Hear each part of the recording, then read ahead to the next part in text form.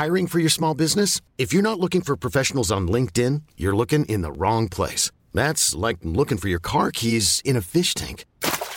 LinkedIn helps you hire professionals you can't find anywhere else, even those who aren't actively searching for a new job but might be open to the perfect role. In a given month, over 70% of LinkedIn users don't even visit other leading job sites. So start looking in the right place. With LinkedIn, you can hire professionals like a professional. Post your free job on linkedin.com/achieve today. Hi, and welcome to another episode of My Big Idea, an ASOS podcast. Today, I'm going to be joined by Jessie Burton, the author of The Miniaturist and The Muse, which is out later in June. Here is Jessie Burton's Big Idea.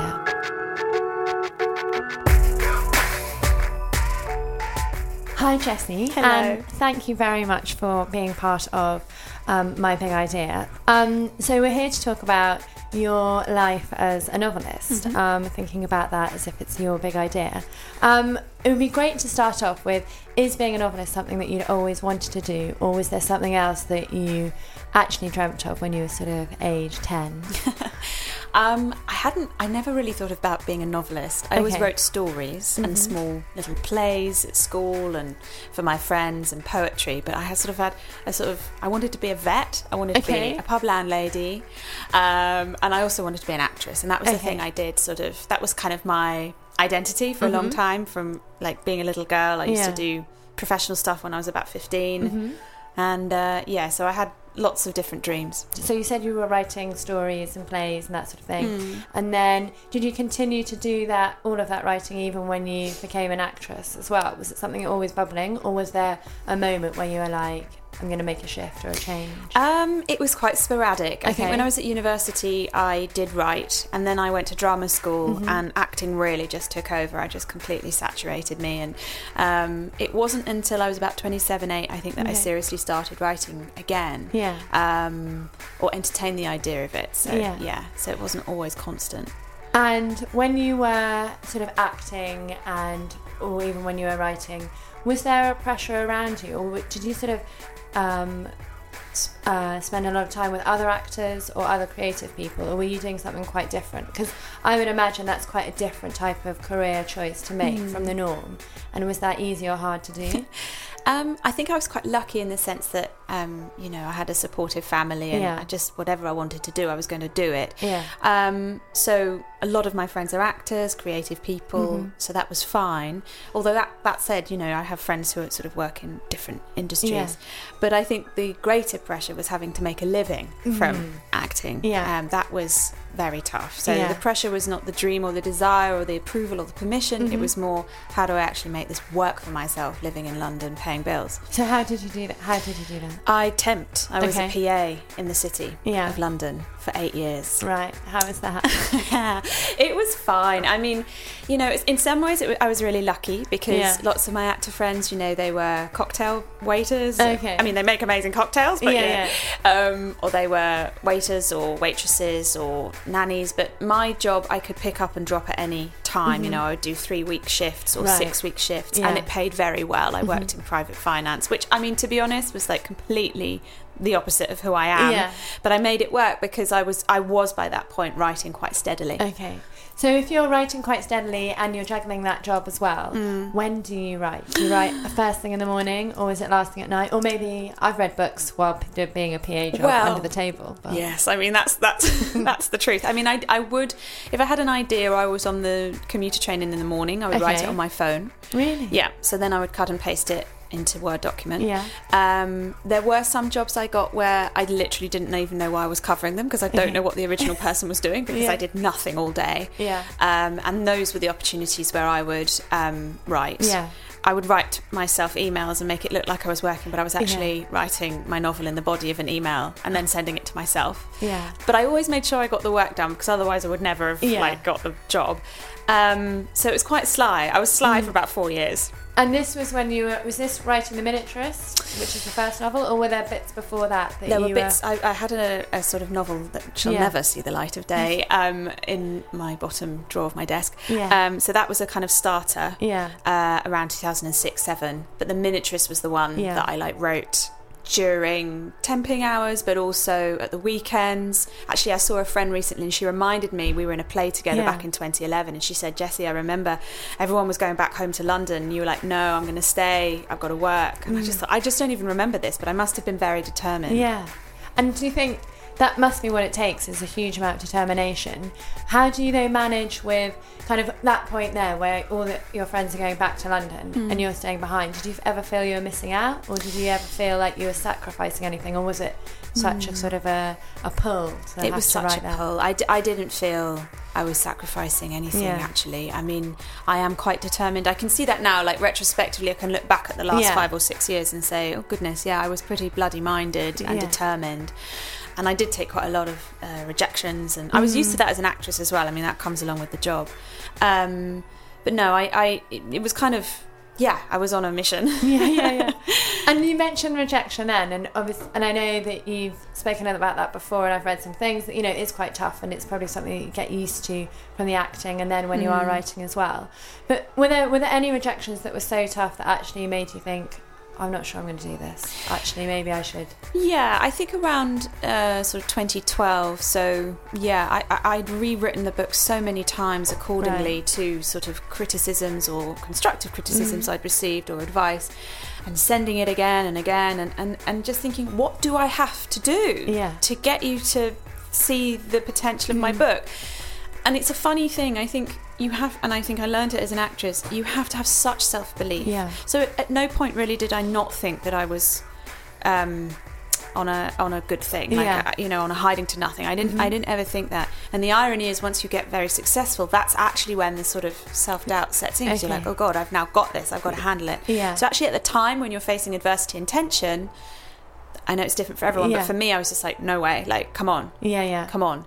And there are like hundreds of literary agents, so even if 20 said no, there's another 20 you can send it to, you know.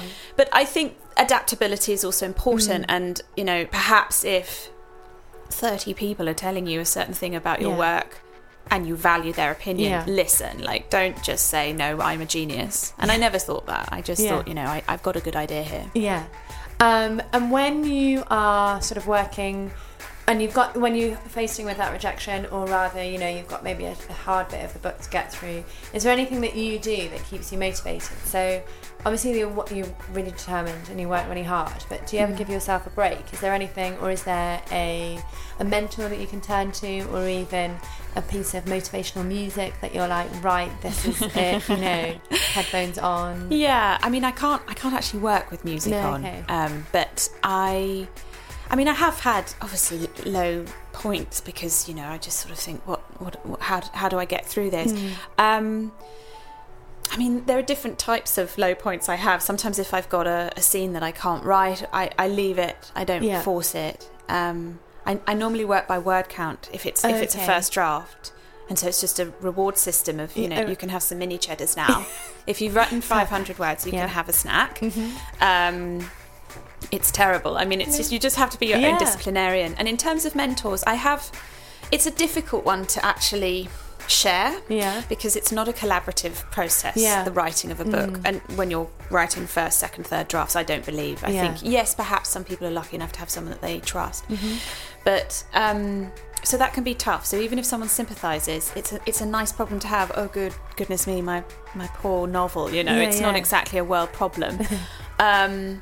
So I just try and go easy on myself, but it's hard when you're in the middle of a creative process. You don't really let up. Yeah, exactly.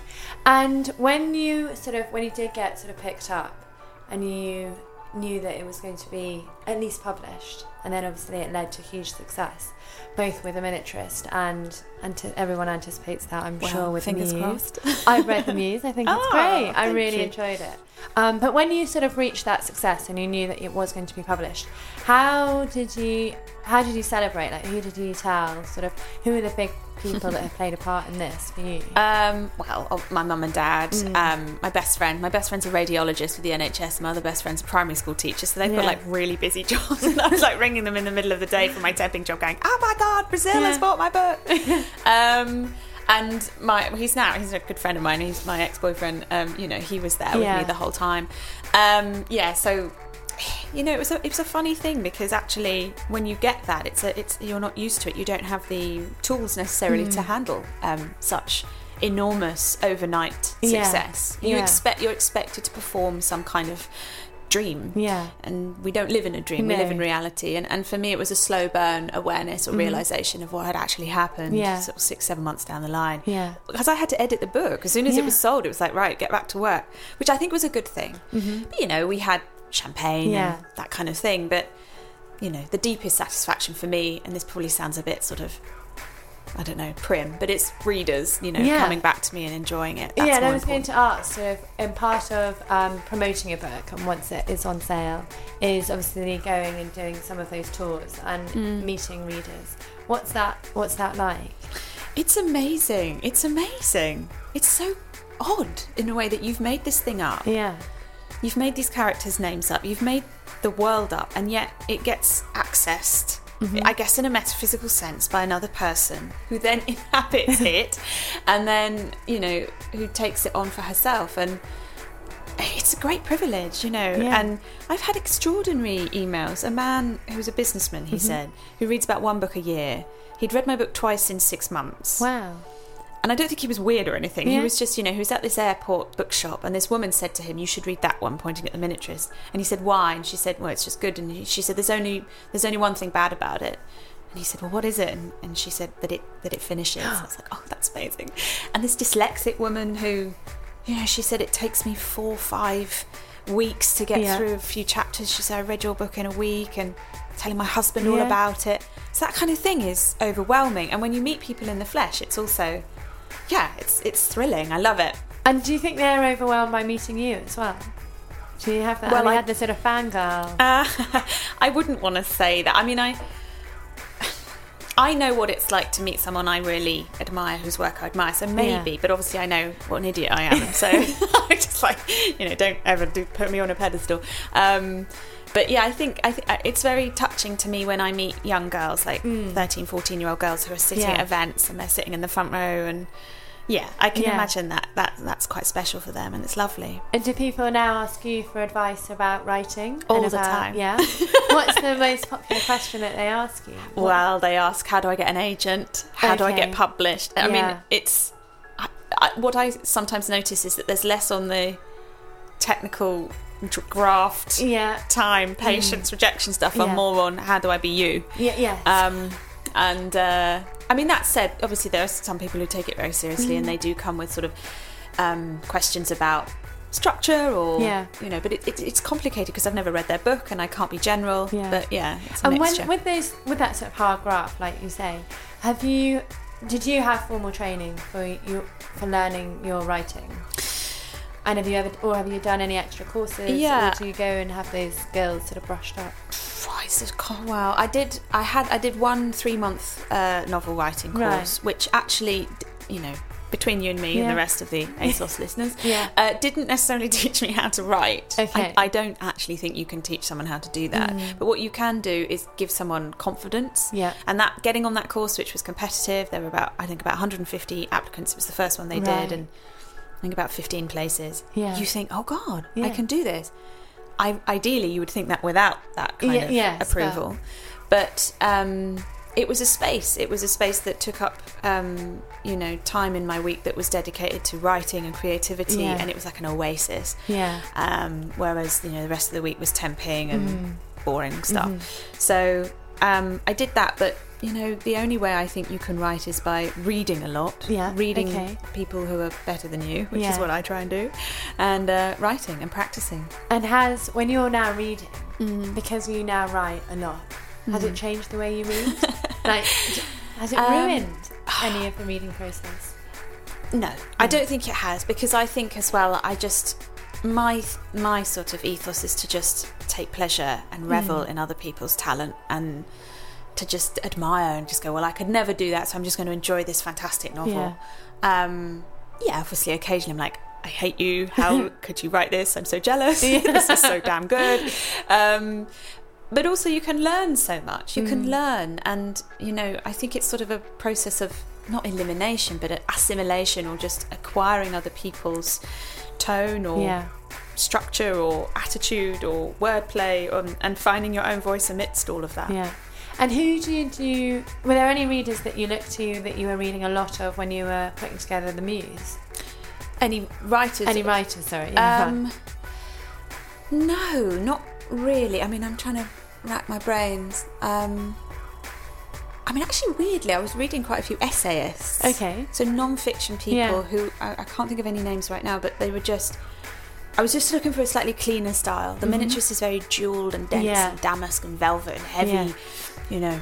And the Muse, I was aiming to sort of aerate it a bit more. So I was just looking for a cleaner line. Yeah, which I think definitely comes across. Having read it, like, I think it does feel quite different. Yes. And that's quite a surprise. Is you know, it? like I was like, I'm expecting more of the same. I know. And it wasn't more of the same, but refreshing. But it was, different again. And when you're reading, do you read on a Kindle, or do you always read books, or do you read... just like you said, you wrote a lot of your novel on the phone. So does it bother you what you're reading on? I think it actually depends on the book I'm reading. I prefer reading physical books. Most of the time that's what I read. I do have a Kindle. I take it with me everywhere I go, and I very rarely open it. I prefer the books, but that said, obviously if I'm going away, I cannot carry 60 books. No. I can take 60 books on my Kindle, and that's great for that. And in terms of like social media, just because it's something which I know that a lot of the girls who listen to these podcasts, like, they believe that's quite a big part of, I suppose, putting out to the rest of the world who they are, and if it's part of their business, and if they're engaging with businesses who use social media all the time. Do you use social media for you as a writer to talk about your work? I mean, I've got a Twitter and an Instagram account. My Instagram is quite new. Okay. I had Twitter prior to signing the deal on The Miniaturist, and actually my Twitter before The Miniaturist was a bit more wacky and a bit more, I guess, unbridled. And I'm just a bit more aware these days that if I put anything out, like I put one thing about, I put a political point and it ended up in the Telegraph. So I'm just like very aware of that kind of thing. That said, I actually love the fact that I can have direct engagement with my readers. Again, I would say I only have about 6,000 odd followers, and I've sold, without wishing to sound boasty, over 1 million books. So it's clearly not a direct thing. No. But it's my platform, it's my chance, or it's my opportunity to have my own channel of communication and be the version of me, which is an authentic version, but I believe there's lots of versions of ourselves. And the Instagram, I think, is just really fun. Like, that's more my cat and fashion and clothes and silly things that I enjoy. But when I work, like when I was writing the Muse, I did close them. Oh, did you? Yeah, because it's just too much noise and interaction, and it does take up a lot of time and energy, and I really needed to pour that into my work. And I would also say, you know, it's not for everybody, and I think an author who is forced to go on social media and just writes these sort of wooden tweets, you just think, oh God, don't make the poor guy, it's usually a man, you know, do this, because it's just not his milieu, or hers as well, you know.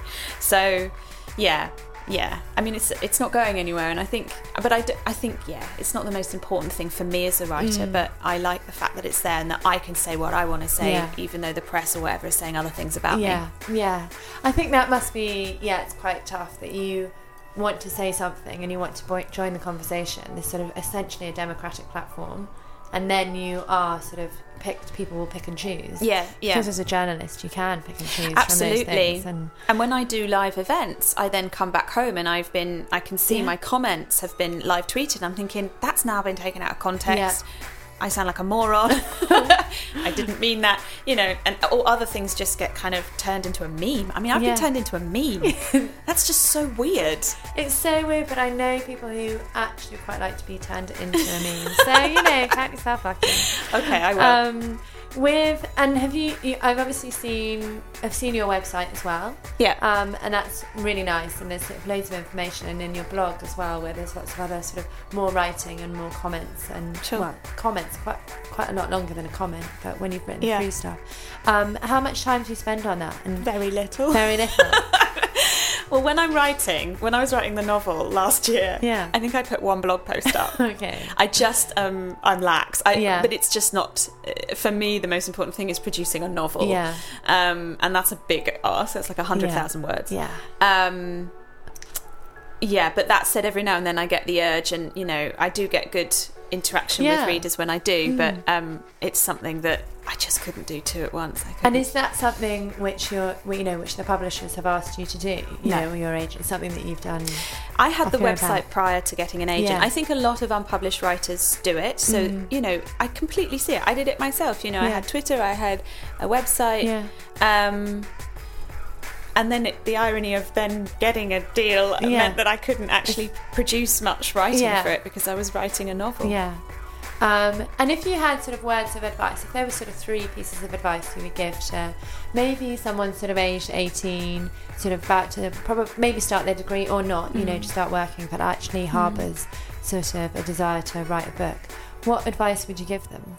Or what are there 3 things that you would like to have known sort of when you were younger? Well, I'm 33 now, and I would say that if you're lucky, life is long, and don't panic at 18. Things can change a lot. In fact, you know, life doesn't really get going till you're about 25 or 6, I think. But, you know, I know it's different for everyone. So don't panic. If it's about writing, then, you know, do write and keep writing and read widely, because even then your mind is still quite spongy, you know. It gets harder as you get older to like take it all in.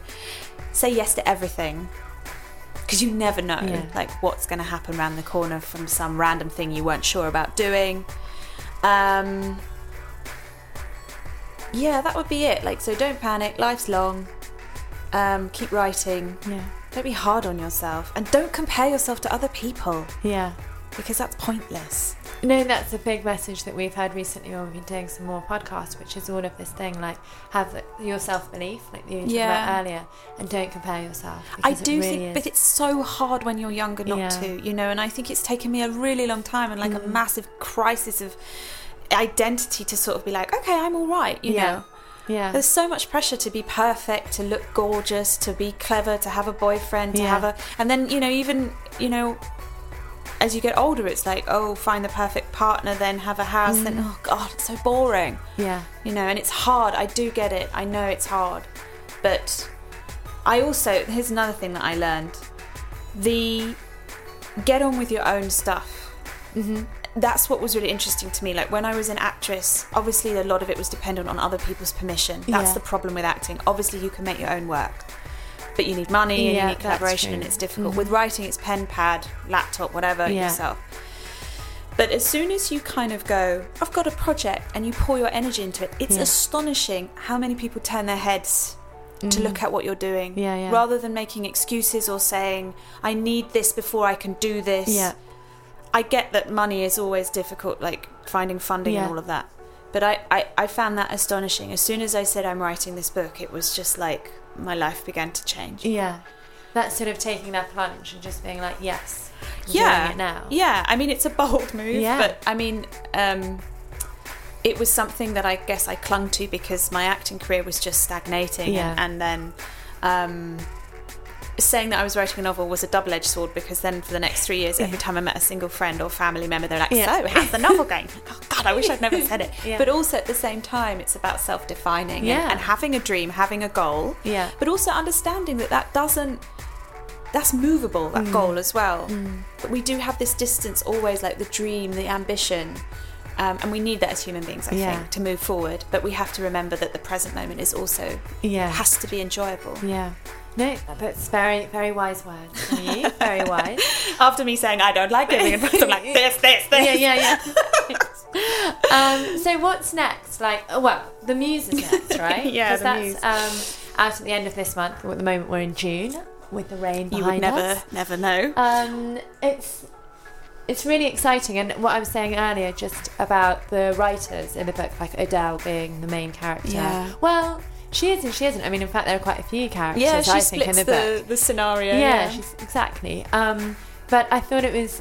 I love books set in London, I have to say. You know, something, I know that street. So it's brilliant.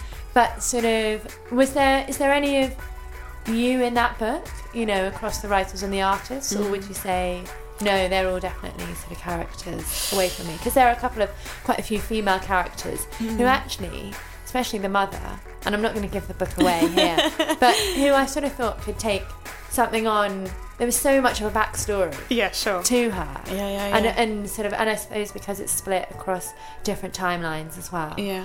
I mean, maybe you can offer a better synopsis than I can without giving it away. Do you want to? Yeah, well, The Muse is set in 1930s Civil War, pre-Civil War Spain, and 1960s London. Yeah.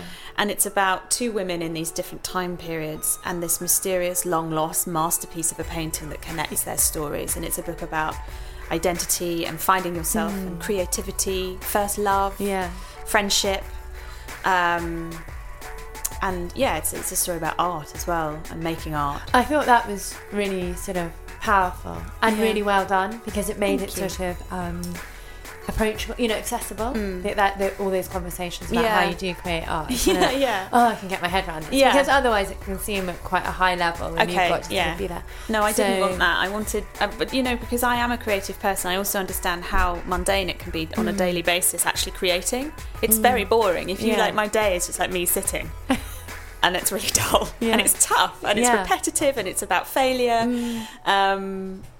Most people only see that glorious moment, and it's not the reality. And so I guess absolutely this book is possibly more autobiographical than The Miniaturist. I think it was definitely a response to what happened to The Miniaturist. It was something that does interest me anyway, about the public role of an artist and her private endeavour, and where you strike a balance, who owns the work once it's made, commerciality versus creativity, how you protect yourself, preserve your creative drive.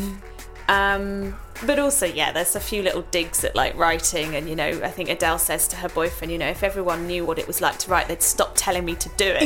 Exactly. Which actually does kind of mirror what you're saying. So I guess it was me venting.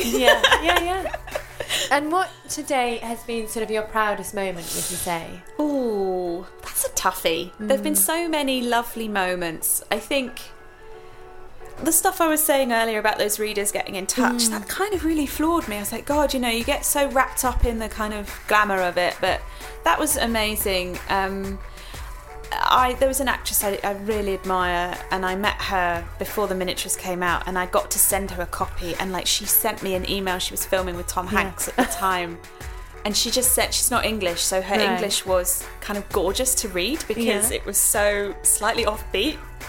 And that's pinned on my corkboard forever. I got to meet I got to meet Paula Rego, who's my favourite living painter. I got to go to her studio, which is kind of I was just like, wow, this book just has opened my horizons. So it's hard to remember specifics, but there's just this experiential widening. I suppose that also goes back slightly to your point around saying yes to things, saying yes by saying yes. That was my policy with the Miniaturist. Is to say yes to everything once, to try it out. I mean, it made me completely exhausted, but at least now I know. And are you allowed to tell us, are there more books that you have got ideas for? I've got a couple of projects in the pipeline that are, the pipeline of my brain. Pretty embryonic at the moment. I can't talk about yet, but there'll be some more news hopefully later this year about those. Thank you very, very much for talking to my us. Pleasure. Thank you. It's hugely exciting to speak to a real writer. A real life writer. Thank you. Thank you. That was Jessie Burton's Big Idea, author of The Miniaturist and The Muse, which is her latest book, out very, very soon. Don't forget to subscribe to the ASOS podcast, My Big Idea, on iTunes, Acast, or your other favourite podcast app. See you soon.